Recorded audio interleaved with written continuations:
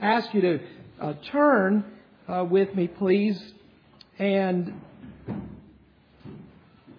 to Luke 18. Luke 18.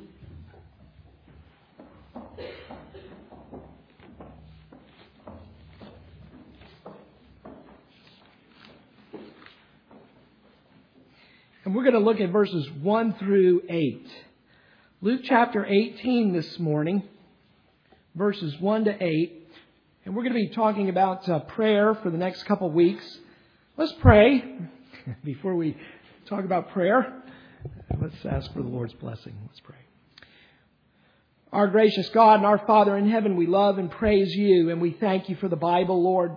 Please forgive us if we've neglected the Bible some this week, if we didn't count it as more precious than gold, yea, even fine gold.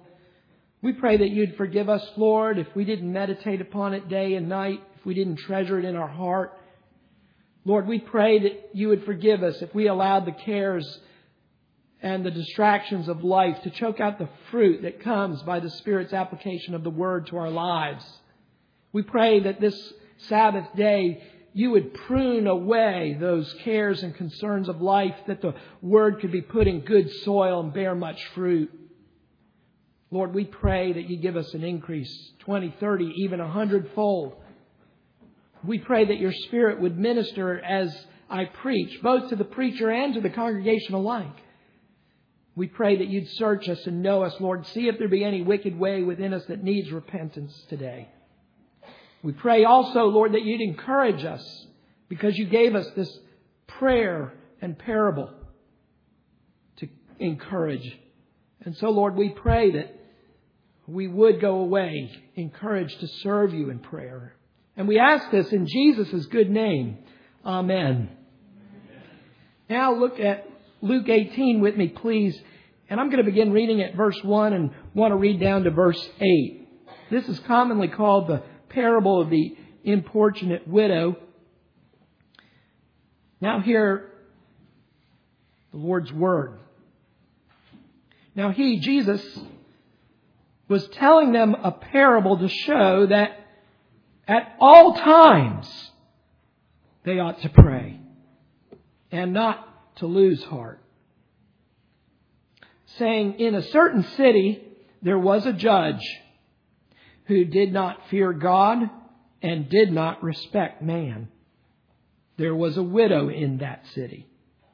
And she kept coming to him saying, give me legal protection from my opponent. For a while he was unwilling. But afterward he said to himself, even though I do not fear God nor respect man, yet because this widow bothers me, I will give her legal protection. Otherwise, by continually coming, she will wear me out. And the Lord said, hear what the unrighteous judge said. Now will not God bring about justice for his elect who cry to him day and night? And will he delay long over them? I tell you that he will bring about justice for them quickly. However, when the Son of Man comes, will he find faith on the earth? Amen. Now we are talking about prayer these next couple of weeks. We're going to be talking about the need today to persevere in prayer. Next week we're going to be talking about the need for humility in prayer, not to be self-righteous, coming like a Pharisee and thinking we're heard because of our piety and our own merits. We need to trust in Jesus Christ when we pray. That, boys and girls, is an important lesson.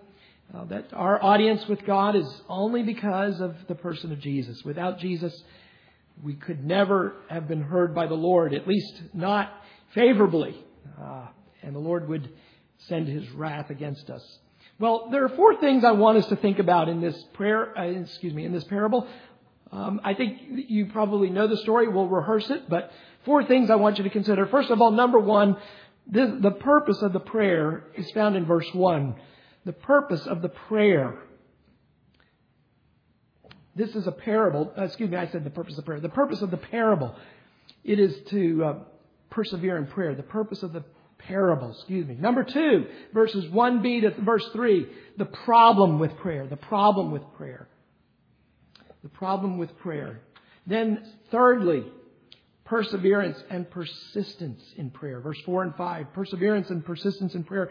And then finally, verse 6 and 8, 6 through 8, section 4, stanza, personal appeal to pray. Personal appeal to pray. So 4 things. 1, there's a purpose to this parable. 2, there's a problem with our prayer lives. 3, we need to persevere and persist in prayer. And then finally, a personal appeal and application to pray. So let's consider this parable here in these 4 parts. Now, Jesus here, if you look at verse 1, he says, now Jesus was telling them a parable. Now, of course, Jesus told many parables. And the parables often really were a form of judgment against the people because of the hardness of their heart. And so sometimes even Jesus would have to explain the parables in private to his disciples because sometimes even they didn't get the meaning of it. But here Jesus is giving us a parable, and this one is actually to encourage us. And the reason it's given to encourage us is because I think he knows pastorally we need encouragement in prayer. We have 3 opponents. We have the world that is against us in our prayers. We have the flesh, ourselves, within which, because of our fallen nature, there's an internal resistance to want to pray. And then also spiritual opposition, satanic opposition, like you see in Daniel. When Daniel began to fast and pray, he was opposed. He was heard immediately, but we are told that there was some kind of satanic opposition to the prayers. It's a very strange and mysterious chapter in the book of Daniel. But those 3 things are hindering us from prayer. And Jesus wants to give us this parable because it's a story about perseverance. It's a story about persistence. It's a story about keep going. And even despite all the opposition and the reluctance that there is to pray, Jesus says, I want you to keep up your prayer life. So he gives us this parable. Notice here in verse 1, he says, he was telling them a parable to show that at all times they ought to pray. Now I think at all times means that we do nothing but pray. It's not a continuous praying, but a continual praying. Boys and girls, do you know what the difference is between a solid line and a dashed line is? A solid line is a continuous line. A dashed line is a continual line. And here Jesus is saying, I want you to pray at all times continually. That is, we keep coming back to prayer. It's not that we do nothing but pray, but that as we go about our business, we lift up our hearts to the Lord and we pray and we consecrate everything we do so that whether eating or drinking, we do everything to the glory of God. Our whole lives are lived out as a living sacrifice. And one of the ways you live your life out as a living sacrifice is by continually giving yourself to pray. And that we ought to pray at all times, and we ought to keep the fellowship of the Spirit as we go about our work this week. You know, Brother Lawrence wrote a book about this. And he wrote about, and according to Dr. Ferguson, I remember him saying Brother Lawrence didn't always understand the gospel fully the way he should have in many ways. But he did get this point, Ferguson said, that he knew that life, the Christian life, was about communion with God. Living our lives out before the presence, the face of God, in coram Deo. And that we ought to pray at all times. And notice here, Jesus says, and not to lose heart. And this is because we are prone to get discouraged in this world. We're prone to get discouraged because, particularly, oftentimes, affirmative answers to our requests seem to be delayed. And so we are prone to want to give up. We're prone to think our prayers don't make much of a difference. And our flesh, because we are weak, we sometimes want to give up. The devil might try and whisper, why are you spending so much time in prayer? Don't you realize that what you're doing is a waste of time? You're not doing any good. The evil one tries to suggest to you. He tries to tell you that you're wasting your time. Look at how successful worldly people are. They don't pray, and look at all they have. You don't have nearly as much as the world has, and they're not praying. And so the devil tries to dissuade you from prayer. And the world does as well. The world says, why are you doing that? There's no point to that. So we lose heart. We get discouraged when all these things are against us. So I want you to do this week. If you do little else with this sermon, at least think about and meditate on this parable. Because Jesus gave you this parable to encourage you, he says, so that you would pray and not lose heart. Let this parable become something of your own story. Let it be your own story, boys and girls. There once was a boy who prayed. There once was a boy or a girl who wouldn't give up in her prayers. The purpose of preaching this sermon, I think, has to be the same as the purpose of the parable. To get you to and encourage you to pray here. And so I want to encourage you in these following ways. First of all, let's look at the problem that we face. Let's look at the problem, talk about the problem. And then secondly, the answer to that problem, perseverance and persistence. And then some personal applications and appeals for us to pray. The problem. Look at verse 1.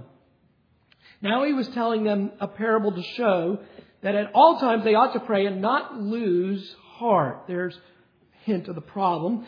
Verse 2, he goes on saying, in a certain city there was a judge who did not fear God and did not respect man. There was a widow in that city. She kept coming to him saying, give me legal protection from my opponent.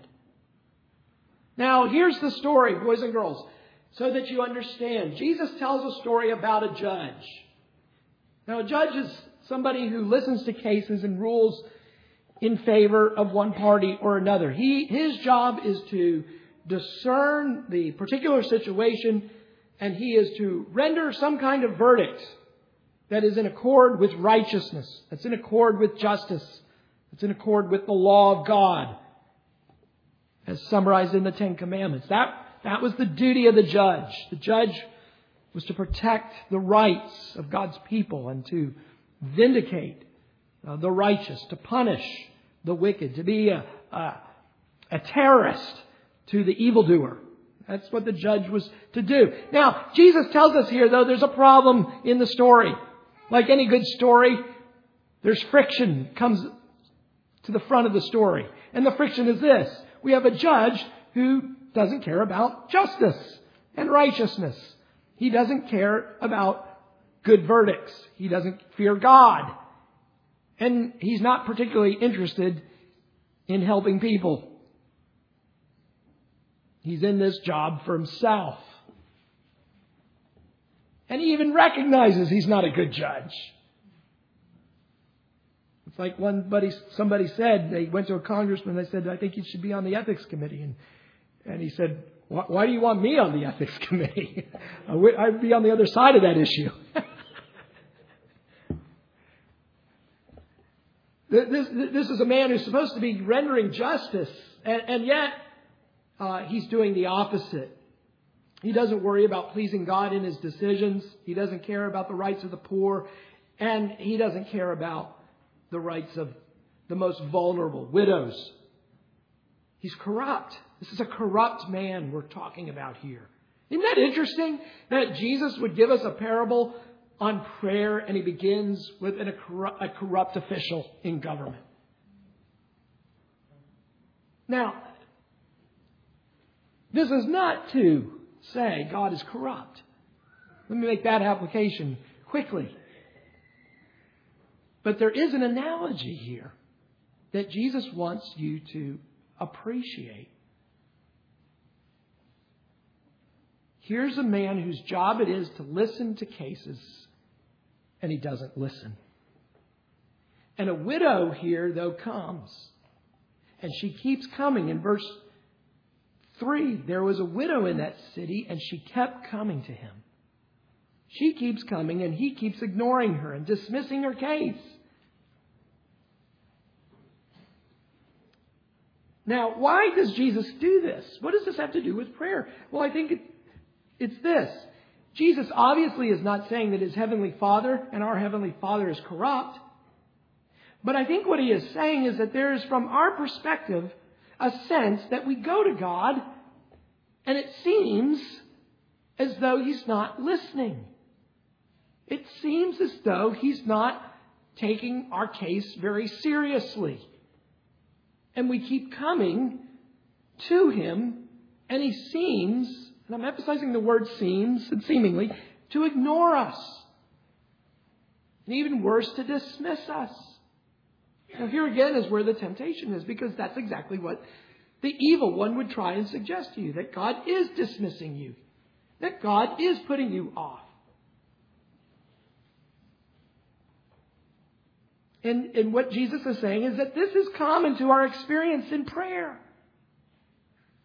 It is not something that is uncommon. You see, you'll have people on TV who make it seem as though prayer is something easy, and it's not. They'll make it seem as though prayer is easy and you just need ask once, and you'll always have what you ask for if you have enough faith. That's what you're told by the TV preacher. And Jesus is saying that's not true at all. Your experience is more like the widow going before the unrighteous judge. She goes again and again and again and again, and it doesn't seem like her problem goes away. Jesus is saying this is what experience in prayer is like. And for those of you who have been seasoned in prayer over several decades, you know this to be the truth. Many of you have heard my own story. When I was converted to Christ in late spring, summer of 1988, and I came to faith in Jesus Christ, one of the first things I did and began to do as a Christian was to pray.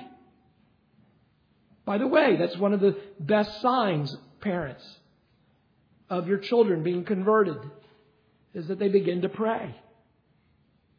That they don't just know the right answer, but they experientially want the presence of God. And they, like a newborn babe, begins to cry. A newborn child of God begins to cry out to the Lord.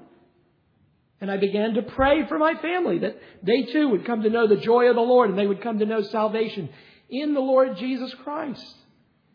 And as many of you know, that it was 28 years before the first member of my family was converted to Christ. In fact, the person converted to Christ was my nephew, and he wasn't even born. He didn't even exist when I began to start praying in 1988. He wasn't born until 1997. And yet, that was the one that the Lord chose to bring next to Christ. Now there's two of us. Now they're outnumbered. Now there's two of us praying. But 28 years, that's a long time. Maybe some of you have actually even been praying more. I know we've had testimonies in this church that some have come to faith in Jesus Christ late in life. And they had a praying mother praying for decades before they came to faith in the Lord Jesus Christ here. That's the problem. And the problem is that the prayer keeps coming, the praying and the worshiper keeps coming to the Lord. And it seems as though there's no audience with God. And I've said this before. You know, some of you have, you were a young Christian and you prayed and God answered your prayers quickly. And you came to the wrong conclusion that is how prayer always works. No, that's how it works for a new Christian because you're an infant. You're a baby. And God encourages the infants. You feed your baby in the high chair before you feed your older children. So don't think that quick answers to prayer means you're more spiritual than others. Dismiss that quickly. It may mean the opposite. It means you have very little faith and God needs to encourage you. So this is the problem in prayer. Jesus gave us an entire parable to explain that this is an issue for us. All right, so what then is the answer? I'm not supposed to get discouraged. I get that. Prayer could take a long time to be answered. Well, look at verse 4 and 5. The key here is perseverance and persistence in prayer. Verse 4, for a while he was unwilling. The judge, boys and girls, unwilling to hear the widow. But afterward he said to himself, even though I do not fear God nor respect man, Yet because this widow bothers me, I will give her legal protection. Otherwise, by continually coming, she will wear me out. Now, the point is obvious, isn't it? Here's a woman who keeps coming again and again and again and again to the judge. It reminds me of the movie, if you've ever seen. I can't recommend everything in the movie, so just put that out there. I don't want you to say, what? But the movie Rudy, great movie about persistence and perseverance. Here's a guy who's 5'0" and wants to play football for Notre Dame. And it's based on a true story. And and he's also a bad student, by the way. He has to get into Notre Dame first. The trouble is he's not a good student. And yet, through the movie he's able to do all that. And how was it? Well, it was through perseverance and persistence. And that is Jesus' point, is that the woman keeps coming back and again and again. She's not put off. She's not discouraged by the fact that he won't listen. She feels so strongly about her case and her situation. Her situation is so urgent, maybe even vital to her own life, that she keeps going back. And you get a sense of this in other places in the Scripture, don't you? That the people that Jesus seems to be most astonished with in terms of their faith were people like that. You remember the Syrophoenician woman, for example. Jesus put her off a little bit, didn't he? She came to him and her child is terribly demon-possessed. And she keeps coming and Jesus is ignoring her. And even the disciples are getting annoyed by this woman bothering Jesus, trying to get his attention. He's ignoring her. And the disciples say, won't you send the woman away? And so Jesus finally turns to the woman and says, it's not good to give the bread of the children to the dogs. You don't make a meal and throw it on the floor. Now, that was intended to stiff arm her in a way, but it was done so for why? See if she'll persist. See if she'll persevere. I knew a liberal professor in college who said he couldn't believe in Jesus because of that sentence. And he missed the whole point of it. The point was to bring her to faith. And what's the idea? Well, the idea here is that the bread of the children are the good, the substance. It's Christ. Christ is the bread. It's not good to give the bread to others when God's own children aren't getting it. Jesus came unto his own first, he said. But his own were unwilling to receive him. But she said, and she latched on, didn't she? She said, yes, Lord, but even the dogs get the crumbs that fall from the master's table. Every family's got that kid who's the messy eater. And the crumbs are falling on the floor. And your dog knows where to sit, doesn't he? When my dog was alive, he always plopped himself by whatever kid of yours was in the high chair. He always knew. When that plastic high chair comes out, put yourself at its feet. Because he said that's where the good stuff ends up. And she has that kind of faith. And she says, yes, Lord, even the dogs get the crumbs that fall from the master's table. And he said, I haven't seen such faith like this in all Israel. Go your way. Your child is healed.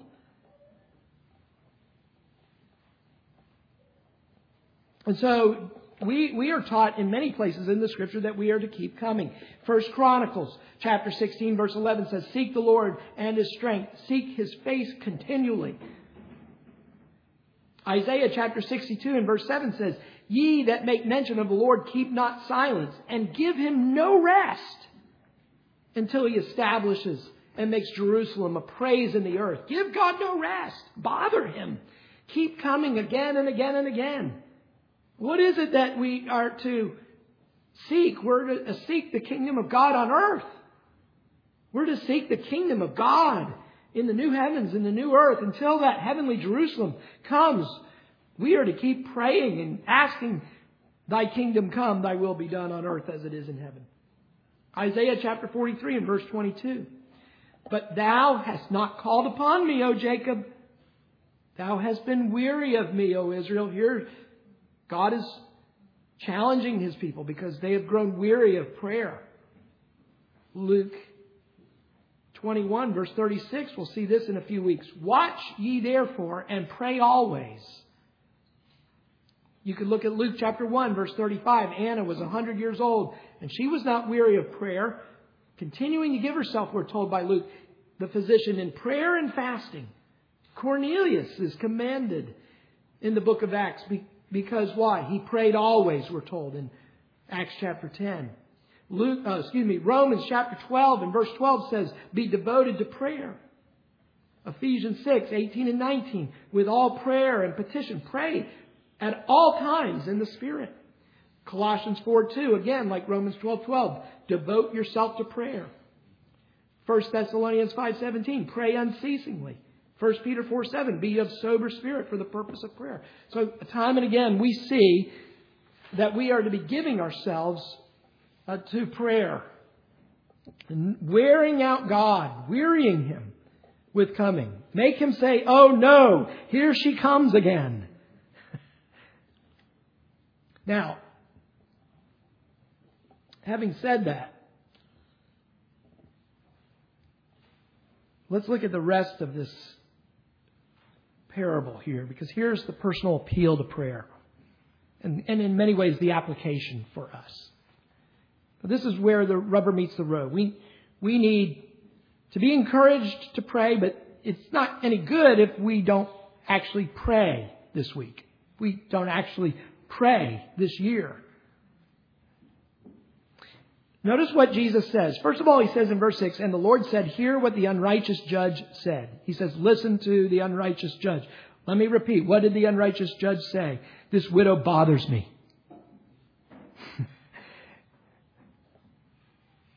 We want God to say, this woman bothers me. This church bothers me. This family bothers me. Day and night they're praying.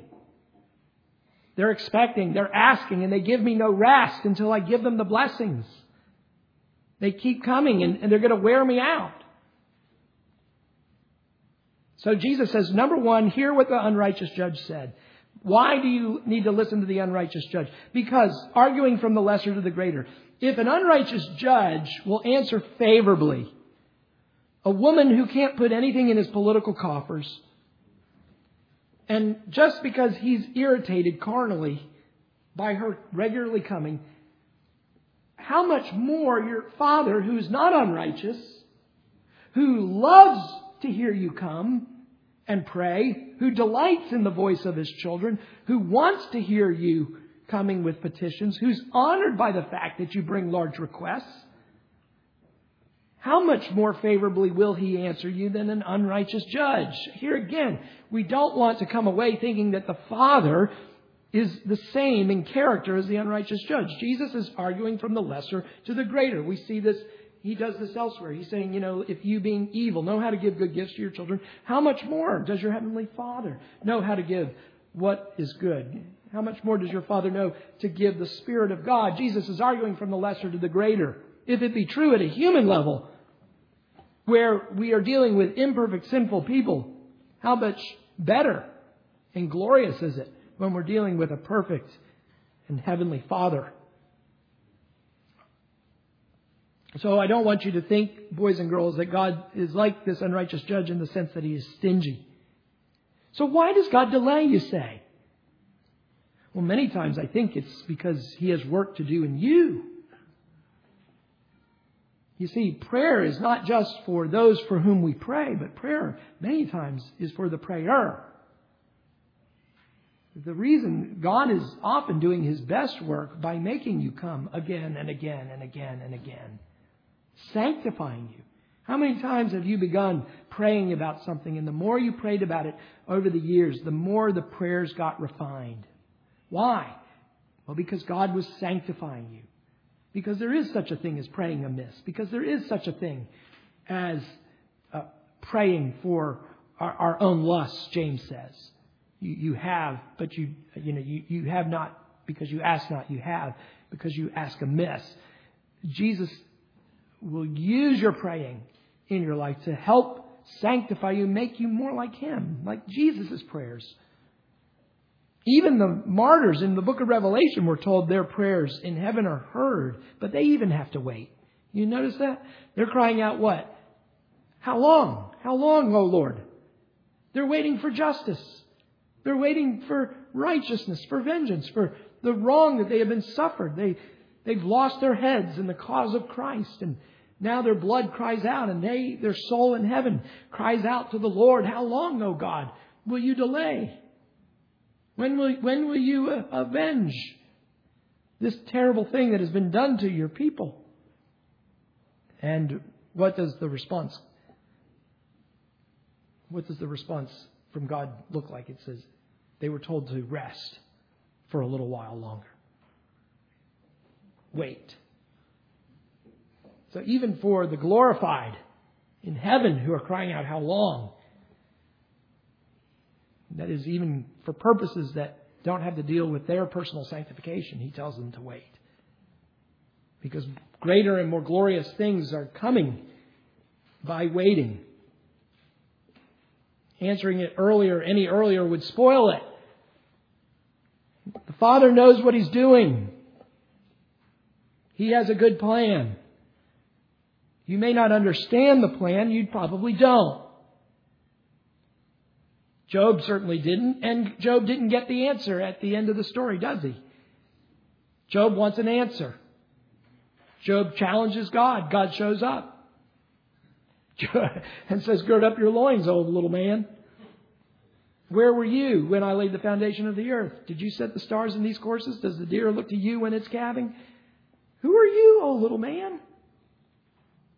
And Job says, "Whoops." That's in the Hebrew. Yeah. Job realizes he's got to put his hand over his mouth. He doesn't know. God has greater plans than you and I do. We are but as little children.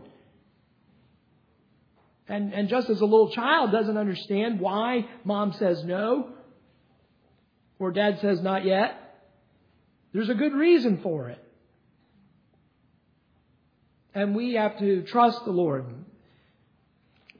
Trusting in the Lord means trusting Him even if we don't understand and even if we don't have the answer. Now, sometimes God does give you the answer why. And sometimes God will allow you to look back over many years maybe and you'll begin to see the reason why. But in the meantime, we are to do a couple things. Keep going to Him in prayer. Keep praying and keep trusting. Keep praying, keep trusting. Keep praying, keep trusting. Keep praying, keep trusting. Keep praying, keep trusting. Keep believing. Keep submitting yourself to the Lord. Wear God out. Tire Him with your prayers. Weary Him. Now, boys and girls, I'm using language from a human perspective. You can't wear God out. God does not grow tired. Now, notice what Jesus goes on. I want to bring it to a close here. He says, "Now will not God bring about justice for His elect who cry to Him day and night? Will He delay long over them?" And the presumed answer here is no, He will not delay. That even though it looks like delay to us, even though the psalmist says, "Lord, how long?" God in His good time will right all wrongs. God will bring about His kingdom. He will bring about His justice on the earth. He will, our cries, our tears are not in vain before the Lord. The Lord will do what is good and right. He will show mercy. He will avenge. He will bring about justice. The last shall be first and the first shall be last. God will bring all of that about in the kingdom, in the new heavens and the new earth. And so Jesus is here reaffirming us. He's encouraging us to keep praying. If you keep wondering, is this really worth it? Is it worth it? Is all this prayer worth it? And the answer is yes. He's not delaying. Look at verse 8. "I tell you that He will bring about justice for them quickly." Now this quickly, I think we need to understand is an eschatological quickness. Many of our prayers won't be answered in your lifetime. But it doesn't mean that God is slow in coming. Remember what Peter tells us. That 1,000 years in our lifetime is like a day unto the Lord. And so don't consider it as though God is somehow unfaithful when you hear worldly people saying, "Where is now your God?" Where is this second coming of Christ that you speak of? It's been 2,000 years and He's still not here. You keep praying. You keep trusting. Because God will act suddenly. And there will be the shout of the archangel, the sound of the heavenly trumpet. And Christ will appear suddenly like lightning, as we saw just recently, from like lightning flashing from the east to the west. And suddenly it'll be upon us, the new age. God will bring His judgment between the righteous and the wicked. And He will send the wicked into hell, and the righteous will be comforted at His right hand. And we will be with the Lord always in resurrected, glorified bodies. He's not going to delay long over those who died in the Lord, whose bodies are asleep in Jesus in the grave right now, and whose souls are present with Him. He isn't delaying long over them. But even as He raised Jesus Christ from the dead, He will raise them from the dead. He will raise you and me from the dead. And He will bring about righteousness in the earth. It will flow down like water from the mountains. It will be, the kingdom of God will be from like the river to the ends of the earth. That the knowledge of the Lord will cover the world like the ocean. The water covers the oceans. All of that is coming to pass. And it is coming quickly. But it is an eschatological quickness. You know, I'm going to say one thing else by application here. Because notice here Jesus says, He's asking us a question, isn't He? At the end here. However, when the Son of Man comes, will He find faith on the earth? Now, I have read books on eschatology, and some of those books make much about this verse. Is Jesus going to find any faith when He comes back? Is there going to be a church around? And some try to answer it one way or another. Let me suggest to you, this is not a question about end times. Do you remember when I talked to you, when we were talking about the man who shouted out to Jesus, "Are they few that will be saved?" Do y'all remember that? And do you remember how Jesus answered that indirectly? You remember what the answer was? Lord, are they few that will be saved? And Jesus says, see to it that you strive to enter through the narrow gate. What was the answer? He didn't answer directly whether they are few or many that will be saved. He said, you just make sure you're there. I'll worry about how few or how many are in heaven. And I think Jesus, in a way, is doing that here with prayer. When He says, when the Son of Man comes, will He find faith on the earth? That is not, I think, an eschatological question. He's asking, will you be praying if I come tomorrow? Will I find you in prayer this week if I was to return? I think it's a much more personal question. I think it's a challenge. Jesus is saying, am I going to find faith on the earth? The response is, yes, Lord, so long as I'm on the earth. That's how you're supposed to respond to this. Lord, as long as I'm here, you will find faith on the earth. By the way, there are many who are going to be saved. That's, if you want the answer to that eschatological question. But we need to watch out against presumption. Is He going to find prayer on the earth? Let me rephrase that question. Because what is faith here? Faith in the context of this parable is what? It is expressed in prayer. Isn't it? Is He going to find prayer in this church? Is He going to find prayer in your family? Is He going to find prayer among the elders? Is He going to find your pastor this week in prayer? Lord, I hope so. You remember what Samuel said? It would be a sin if I did not continue to pray for you, he said to Saul. When Saul said, pray for us, Samuel said it would be a sin if I didn't. Is He going to find us at prayer? You know, Sinclair Ferguson has told the story many times. I've heard him if you're familiar with his teaching and his preaching. as a seminary professor, he has the opportunity to speak at lots of churches. This was before he, became pastor at First Presbyterian in Columbia. And the first thing he always did before the service started is he took the bulletin and he looked in the bulletin and he asked himself, are there opportunities for prayer in the bulletin? Are there opportunities for prayer in the church bulletin? And he said, sadly, all too many times, the answer was no. And he said to himself, I wonder how these large, huge things got accomplished without prayer. Jesus said that He's going to put our churches to the test. He's going to burn them with fire, He said. And the fire is going to judge not the quantity of the work, but the quality of it. Jesus is going to burn our work, and He's going to see, after the fire burns it, what's left. Was it all hay, wood, and stubble? Or were there good gems in that work? Was there precious treasure? And the only way there will be precious treasure left after the holy fire that Jesus sets to the work of Covenant Presbyterian Church is if Covenant Presbyterian Church did her work with much prayer.